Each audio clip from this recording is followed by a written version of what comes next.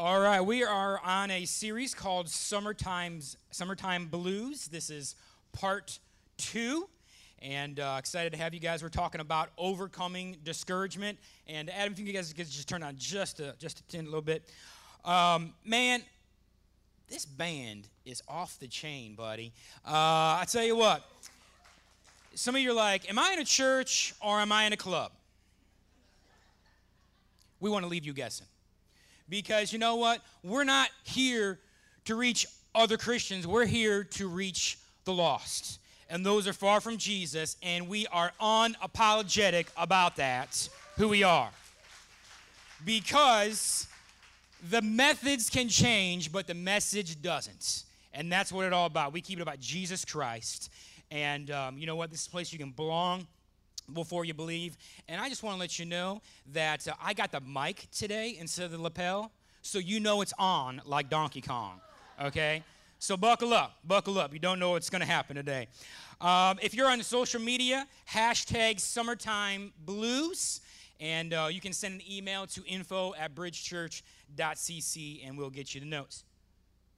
I have to believe that one of the reasons you're in church today is because you don't want to go through life on survival mode. Would you agree? You don't want to just coast through life. Have you noticed that God designed us so we're not content with what we already know or what we can already do? He designed us to grow, to act, and to thrive. We want to be challenged. We want adventure.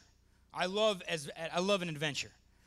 We want to be heroes by making a difference. God created us with this healthy discontentment. The problem is that the universal and contagious disease called discouragement often destroys this wonderful God-given drive in us. When discouragement comes along, if we're not intentional and we're not aggressive, often destroys this wonderful God-given drive in us. When discouragement comes along, if we're not intentional and aggressive in our response, it can become a cancer to the soul. It can destroy our dreams and steal away the joyful and fruitful life that God intended us to live. Discouragement is something that all of us have in common. The only difference between your discouragements and the person next to you is how severely and how often it's going to hit you. When you think about it in some situations, discouragement can be worse than depression. Discouragement can be worse than depression. Now, when I say that, I'm not underestimating the destructive power depression in any way can have. And I know many of us have dealt with depression, and I've dealt with it a little bit throughout my life as well. But depression can be diagnosed, and you can get some help with that. Discouragement can hide, though, and can become this deceptive joy killer within us that's like a slow-growing mold. It can creep into every corner of your mind and put a layer of pessimism and negativity over everything. And does that describe some of you? Just pessimistic and negative. You know, maybe, back in the day, you weren't like that. But life has left you a little jagged. And you find yourself that way about everything now when you weren't that way. Another characteristic of discouragement is that it comes and goes. It can come like a quick wind, and then it's gone all of a sudden. For others, discouragement can come like a hurricane and wipe you out completely, man, and affect everything in your life. And your discouragement even can affect your family and your relationships and those closest to you.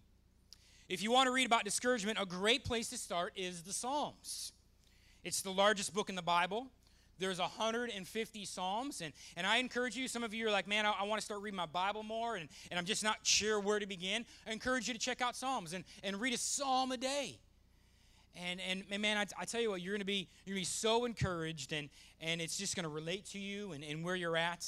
So read a psalm a day, and maybe instead of killing time and being on social media, maybe just one psalm, and see what God can do through that. Now, Psalms is in the Old Testament. It's in the stiff part of your Bible. A lot of us, we go to the New Testament, and we think about the Old Testament. We're like, there's not a whole lot for me in the Old Testament, and so it's not as well read as the New Testament. But man, the Old Testament is so rich. There are 4 categories in Psalms. There's wisdom. There's thanksgiving. The royal psalms, songs about the king, and the 4th category is the largest category, the Psalms of lament, which means weeping. So the largest portion of Psalms, which is the largest book of the Bible, is about lamenting, is about weeping, is about, David wrote the majority of the Psalms about a man that goes through all the emotions in life that we go through. And you know what's incredible is that we serve a God in Jesus Christ that has gone through every emotion that we go through. And it's incredible that our God, if you surrendered your life to Jesus, that our God knows exactly what you're going through. Exactly what you're going through. And there's nothing that you will ever face in this life that he can't relate to. That he can't relate to.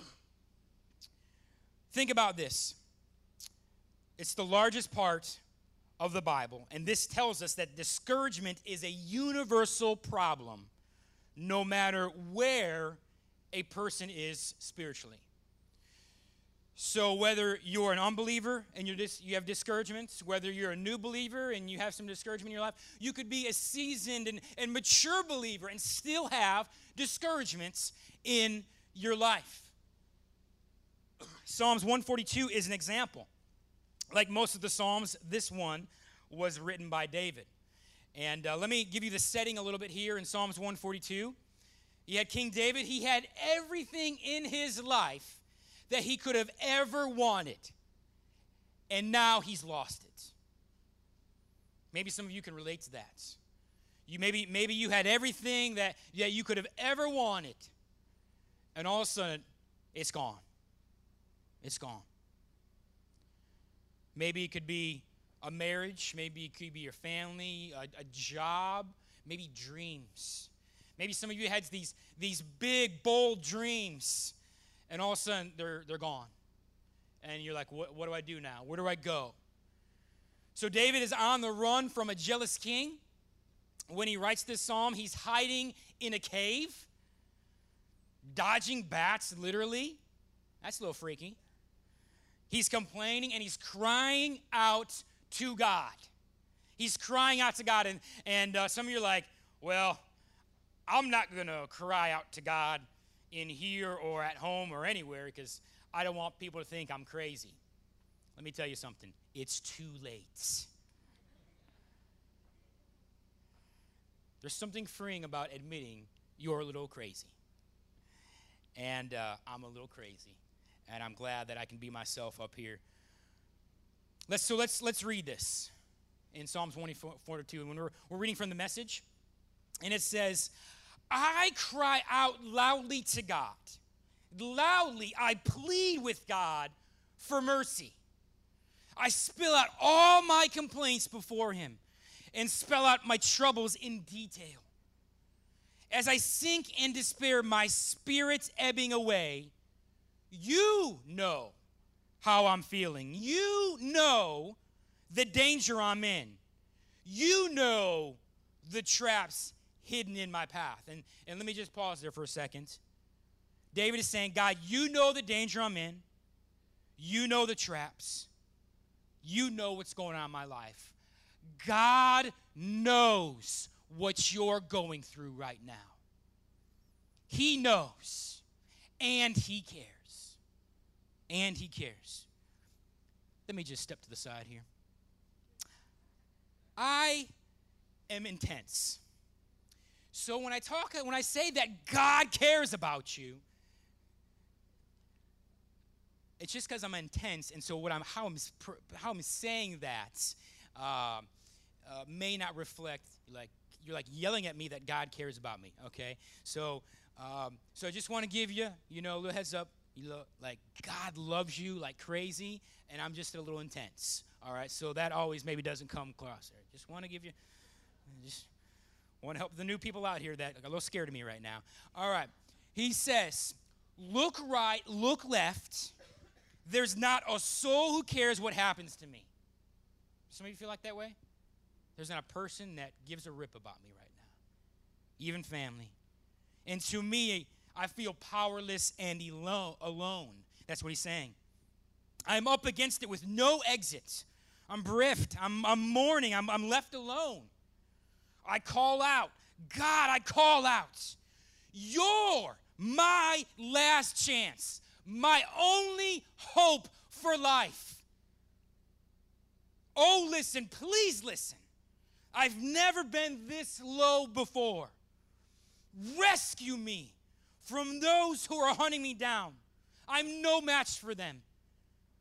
Get me out of this dungeon so I can thank you in public. Bring my soul out of this prison. Bring my soul out of adversity I'm facing. Your people will form a circle around me, and you will bring me showers of blessing. Man, that's good stuff, buddy. And why do I read it that way? Because that's how David wrote it. I think sometimes we read our Bibles and we take out all the emotion. It's not a textbook. This is life. This is eternity. This is what people are going through. This last part, I think about, your people will form a circle around me and you will bring me showers of blessing. There's another translation that talks about how, or there's some notes that says about an expectant word of confidence. Like, David is crying out, but he's also expecting God to come through. He says, because of your goodness to me, I will overcome. Because of your goodness to me, I will overcome. Some of you question that. Some of you question God's goodness because all you can think about is your situation right now. You're saying, goodness, do you know what I'm going through? And that's what the enemy wants you to focus on. He doesn't want you to focus on God's goodness. He wants you to focus on all your problems, all the wrong things that are going on in your life. Some of you are saying, well, wasn't David a man after God's own heart? What's this about? Man, this dude's jacked up. I'm jacked up, man. We're all jacked up. If you don't think you're jacked up, you're more jacked up than you think you are. Say down here in the South, you're a hot mess, right? Listen, this is why David was a man after God's own heart. And these are, I came across this, an online resource that I go to quite often. It was just so good. And it talked about why David was a man after God's own heart. And it said, number one, that David had absolute faith in God. Absolute faith in God. Let me give you an example. David, probably a teenage boy. Remember the story of David and Goliath? All the Israelites are cowering, and David's like, come on, let's rock and roll, baby. God delivered me from the lion. This cat ain't nothing. That's the Jeremy translation in that. So he's like, bring it, I'm ready. And he kills Goliath, who was huge. He was 9 foot tall, kind of like my height, And so he had absolute faith in God. Number two, David was a man after God's own heart because he loved God's law. And Psalm 119 says, I'm probably scaring some of the kids in here. So Psalm 119 says, for I delight in your commands because I love them. Listen, you want to know how you can tell you're committed to God? Because you care more about what God says than the pleasures of this world. That's how you can tell you're in love with God and you're living for him. Even when it's hard. Even when it's hard. Because, man, it's hard to obey sometimes. We're still living in the flesh. We're still selfish. But is your desire to love God more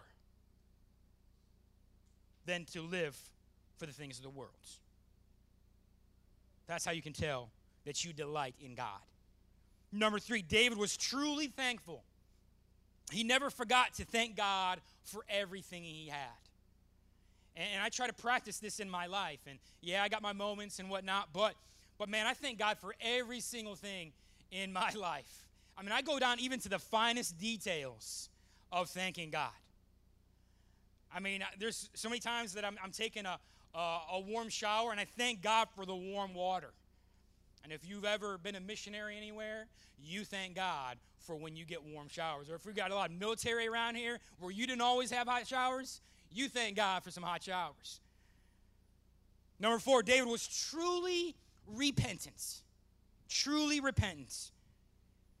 What does that mean? He admitted his sin, he asked God for forgiveness, but he repented. Repentant means action. It doesn't, it's, forgiveness is, asking forgiveness and admitting what you did was wrong, but then it's making changes so you don't keep on doing that. And I think that's sometimes where we forget to practice in our lives. We ask God for forgiveness, we admit the sin, but we keep on putting ourselves in situations that we know we're not supposed to be in. But here's the cool thing about that. Even when you do that, God still loves you. He still loves you. Even when you continue to put yourself in situations you're not supposed to be in. Even when you continue sinning and you're his kid, he still loves you. Parents, if you got an older child and they keep on doing some dumb stuff and they're 30 years old and they're still acting like a 15-year-old, so I got some amens up in here. Hopefully they're not sitting next to you. I'm just kidding. But are you going to love them any less? No, you're not. You're going to keep on pursuing them. How much more loving is God towards us? Listen, this morning I'm getting ready for church. And, I was getting all dressed up, like here. And all of a sudden I hear a cry out in the front yard. I got 4 kids. You never know what that means. And Graydon comes and he said, Cash is stuck in the tree fort. All right, so we got a tree fort, and it's up decent high. Pa built it. And all of a sudden, Cash is not only stuck in the tree fort, but he's stuck on the roof of the tree fort. He's, 5.5 and right here. So, when you're pastor's kid, you get a lot of sermon illustrations, buddy. I'm glad my dad wasn't a pastor, listen, because he could talk about me. He'd have a story every single week about me if he was a pastor. But he's stuck up in the tree. And so I got to get the ladder, the extension ladder, and I got to climb up there like a fireman saving a kitty. And I bring him down. Guess what? It's not the first time Cash has been stuck in a tree or any of my other kids. How cruel would it be if I just see him in there, get in my car and say, I'll see you at church, buddy, and just drive on by? Some of you think that's how God is, man. You keep on putting yourself in a situation that you know you shouldn't be in, and you're thinking, God, he's giving up on me this time. I keep on doing it to myself. He don't love me anymore. That's not true, man. That is not true. Because we have a God that his love is so great that we can't even fathom. And he went to the cross and died for our sins. And he could have given up, but he didn't. If he didn't give up at the cross, he's not going to give up on you right now. And that's a word for somebody right now. I don't know who it is. But you know what? We need to be real before the Lord. I hope it can be said about me, Jeremy John Graydon White, that I was real before God and men, just like David was. You need to get real before God and men. You need to get real before God, and you need to get real within your church. Listen, man, there's too much fakeness going on. Why? Listen, this is a sinking hospital, man. This is a hospital. I love it that there is a blue hospital sign pointing to our church right out in front of the road here. I don't think that was by accident either. This is not a club. This is not a museum. This is a place where broken people can come, where broken believers can come, get healing, and be an extension of Jesus Christ to someone else. And now I'm glad to be a part of that church. Listen, I'm not even halfway done yet. You got to pack a lunch. Let's have someone bring some lunch for us. Jimmy John's. Speedy fast. Notice who David is crying out to. He's crying out to God. Sometimes we talk to people more about our problems than we do God. There is no one that loves and cares for you more than God, and no one that can help you overcome whatever you're facing like God can. Unload on God. And I unload on God, man. I unload. He created me. I get real before him. I weep, I cry, I get angry. I mean, I just read the Psalms, I'm like, that's me, man. That's me. That's me crying out to God. I unload on God. But when I end that prayer, or whenever I end crying out to God, I always say, God, but I know you love me, and I know that you're good. I know that you love me, and I know that you're good. Hashtag this. If you don't know how good God is, then you don't know who God really is. If you don't know how good God is, then you don't know who God really is. Let's look at 2 ways discouragement has the potential to devastate us. Number 1, discouragement prevents you from living the victorious life God intended for his followers. Discouragement blurs and distorts your perspective on everything, clouding your overall mood with negativity. You know, there's apps everywhere. I know there's an app where it can make you turn you into an old person. You know, no offense, old people in here, but and then there's another app where it can switch faces. What's that called? What's the app called? What is it? Swap face, yeah. And I've seen some of those, and some of you do it with your kids and it's freaky, man. It's freaky. But that's what discouragement does. It distorts us from reality. It distorts us from what's really happening behind the scenes, from what's really going on. Discouragement, when not dealt with aggressively and intentionally, will steal your joy. Being joyless will eventually turn you into a critical, negative, pessimistic person, and the result will be that you will become difficult, if not impossible, to be around. Who wants that in their life, man? Like, I know we were created for a community. We were created to have other people around us. You were created to be in a church body. And anyone says that, man, I don't need to go to a church building and I don't need a church body to be a Christian. Well, part of that's true, but the other part is I can guarantee you that person's not growing. That person is just living a selfish life because we were meant to be poured into and to pour into others as well. Listen, I want people to be around me. You know, you don't want to be that guy in Walmart when someone knows you and they're going down an aisle and they see you, they're like, whoo. You know? Ultimately, the most cherished relationship in your life can be damaged or even destroyed if you let discouragement take control of your life. Losing these precious relationships only feeds the discouragement. So you're such a discouraged person. You're such a pessimist that no one wants to be around you, and then you just continue to lose friendships and relationships. And it's just this downward spiral. Discouragement that goes unaddressed will keep you from celebrating life and enjoying precious moments that you will never get back. You know what? I see this happening in a lot of young parents. I see this happening in a lot of young moms that are just discouraged right now.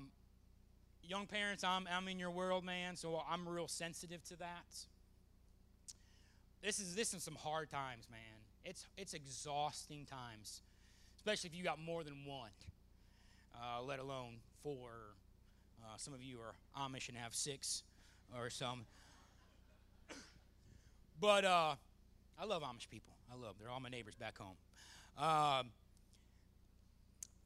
But some of you are really discouraged right now, and you're like, man, I have no time for friends because my life is all about poopy diapers, and my life is all about, I feel like more of a taxi, taking kids around everywhere. And listen, I feel you. Hang in there. Hang in there. And I know, like, listen, my wife and I, we heard a saying, we say it all the time, that the days are long, but the years are short. The days are long and the years are short. And I keep having people tell me, man, soak up these times because you're going to want them back. And you know, a lot of times they say it to me when I'm like, I've had it, and I'm like, tell me that when I'm in a good mood, But I know, they're going to be teenagers, and then there's going to be other issues that you're going to deal with in teen years and so forth. And you'll never stop being a parent. But, and I know many of you are discouraged right now, but just hang in there. Hang in there, man. There's other young parents in this campus that we can come alongside of you, and we can share our problems with you, so it makes you realize you're not losing your mind as well. But discouragement that goes unaddressed will keep you from celebrating life and enjoying precious moments. Discouragement creates a life of discontentment when you're never satisfied. That's what discouragement can do. So I played football in high school, and I know I don't look like it, but I did, and I was actually decent. Dynamite, baby, dynamite. Listen, we went to homecoming, and when you go to homecoming, before you go, you could do a meal somewhere, and I think I took a hit in the game the week before, and man, I was jacked up all up and down here, man. And so we're at this place called Samurai Japanese steakhouse and restaurant, and I love Japanese food, man. And so we're all sitting there, and we all got pimples on our face, and we're all we're just kids, and we're sitting there, and they're cooking the food in front of us, and the flames are going up, and everything looks so good, and then but to me, it looked gross, man. I was like, dude, I just want to get out of here. I'm not going to be able to get even jiggy with it tonight at the dance, because I'm just so I was so jacked up, man, that everything in front of me, even though I loved it, I couldn't eat it, and I didn't even want to eat it, and it didn't even look good to me. So discouragement has the same negative on your life perspective that physical sickness has on your appetite, as it makes you focus on one negative thing and you forget about all the good things happening around you. Some of you are so focused on the one negative thing in your life right now that you cannot see God's hand of blessing all around you.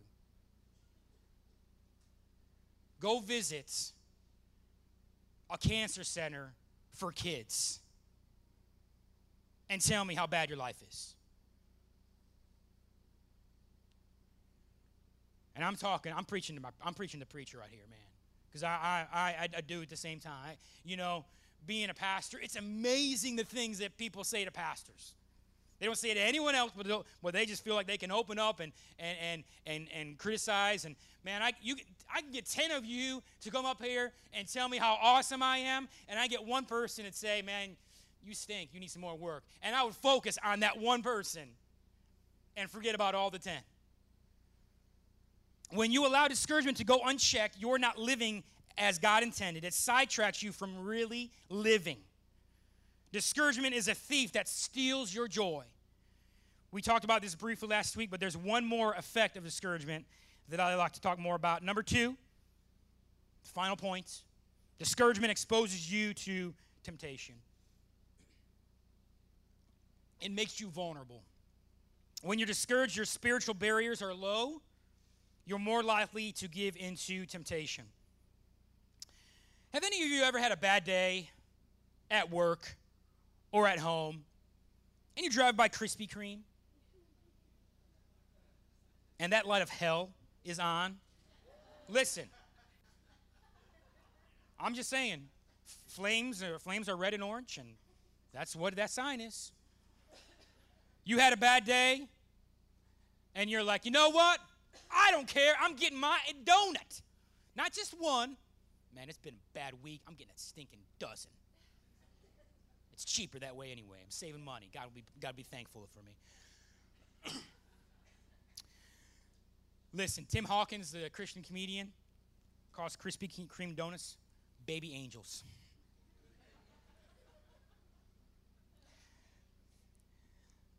And you're just like, I don't care. I'm just letting myself go. Think about it. When you give into temptation, chances are pretty high that you were discouraged about something. Let me give you an example. When I was single, and man, I even started ministry being single, and it's tough. I was a senior pastor in Las Cruces, New Mexico, and when you're a senior pastor and you're single, it's tough, man. And but even before that, you know, we were meant for relationships. You know, whether that's marriage relationships or not, we were just meant for relationships. And I didn't know anybody out there, and I was lonely. But even the time after I graduated college, and I was living in San Francisco, and I found myself single, lonely, and thought that unhealthy relationships would be okay for me to be in. Some of you are doing that right now. You're in relationships that you don't need to be in because you're lonely, you're discouraged, and you've let your guard down. You've given into temptation. And you're like, I know I shouldn't be living with this person. I know I shouldn't be dating this person. This person wouldn't be someone that I would marry, but I'm lonely. Just like the song goes, looking for love in all the wrong places. Listen, I asked Pastor Gage to put me on the worship team. And I even paid him. And he still did not put me on the stage. So anytime I get to sing while I'm preaching, I'm going to do it. But listen, man, I'm crazy. Listen, anyway. Listen. Some of you need to do a little NSYNC. Bye-bye, baby, bye-bye. Don't worry. I'm not going to do any dance moves. I'm not going to do, I'm not going to do it. Listen. I'm serious, man. You are on a path of destruction. Because I've been there. And you can justify, I don't care if you're 20, if you're 40, if you're 60, you can still be in unhealthy relationships that you don't need to be in, and you're getting dragged down. And you need to end it. You need to walk away. And that's going to be hard to do, but you need to do it. Because obeying God and living for God is more important than fulfilling the flesh and the sinful desires of our hearts. 4 of the very most destructive words we say. I might as well. I'm discouraged. I might as well eat that. I might as well drink that. I might as well buy that, steal that, lie about that, click on that website, take that. I might as well harm myself. I might as well take my life. I might as well start that inappropriate relationship. I might as well, and the list goes on and on and on. I've been there, man. I have been there. So what is your I might as well right now? I might as well, ... Fill in the blank. When you give into temptation, do you feel better? No. Of course we don't. Man, we feel worse when we give into temptation. you're more discouraged, and then this downward spiral just increases. I wonder how many of you here today, when it comes to discouragement, you battle more often than you would like to admit. Because you put on a front. And you got like, well, I can't let people know what's going on. I got to look good. I got to, got a reputation. And your Facebook is just one big lie, man. Your fake book. You're not alone, even though the enemy wants to isolate you. And that's what I want you to hear today. You're not alone in this. You're not alone. The greatest encourager in my life is God's word and being around God's people. How many times do you read the Bridge Devo and you're like, okay, who's watching me right here? Like, it's speaking to me. I read that, and then I have the First 5 app. I really encourage you to check that out, the First 5 app. Probably one of the best devos out there. It really digs in. I read that. I'm like, wow. Like God's word just pierces me. And then I journal. My best friends from childhood were just in here. They left this morning, Jared and Jody, and I've known them almost all my life.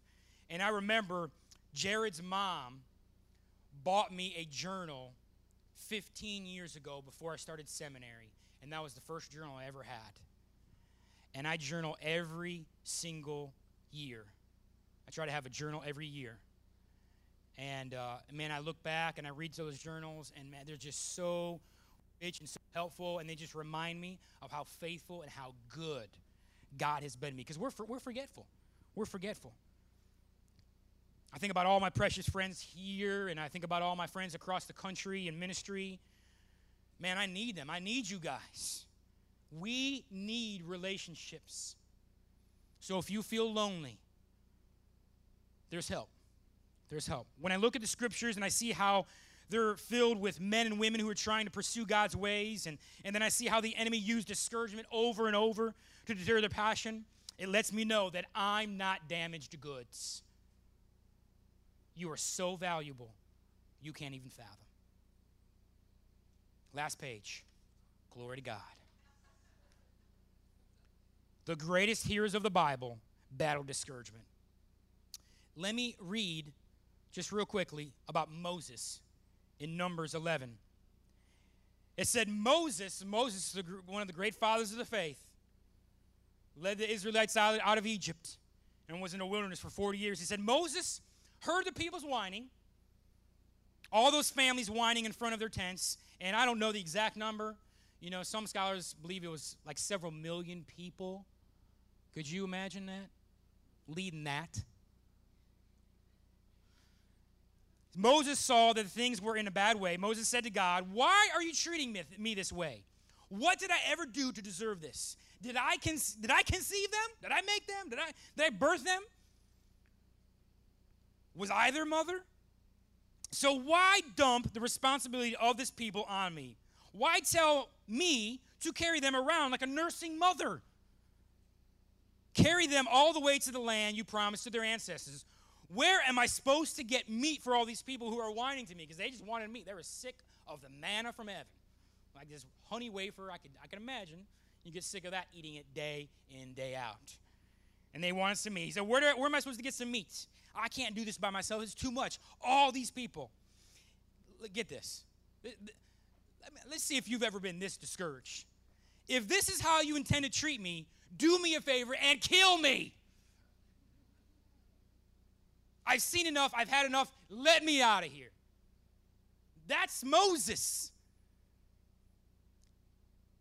If you love me and you care about me, do me a favor and just kill me so I don't got to deal with this anymore. I'm so glad God didn't just record the victories in the Bible.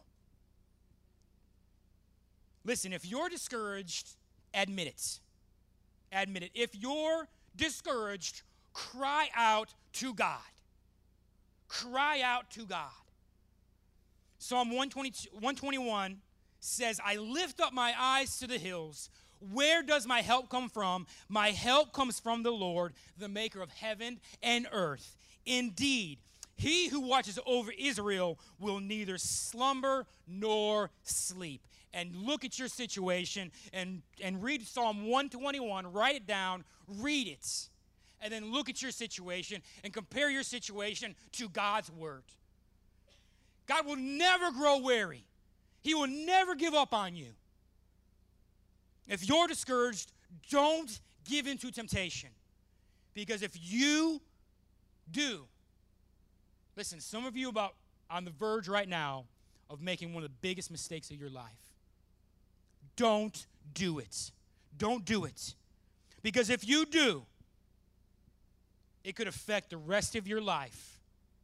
Listen, you can still receive God's forgiveness and grace. But you know what? God's forgiveness and grace also doesn't mean that there's not consequences. Don't do it because it will affect and change your life and the life of your loved ones forever. Some of you on the verge about having an affair with your wife or with your husband, from someone from work, someone maybe in church. You say, people do that? Yeah, we're broken, fallen people. Don't do it. It's not worth it. Pursue your spouse instead of pursuing this other person. Remember your vow. Remember, till death do us part. Don't do it.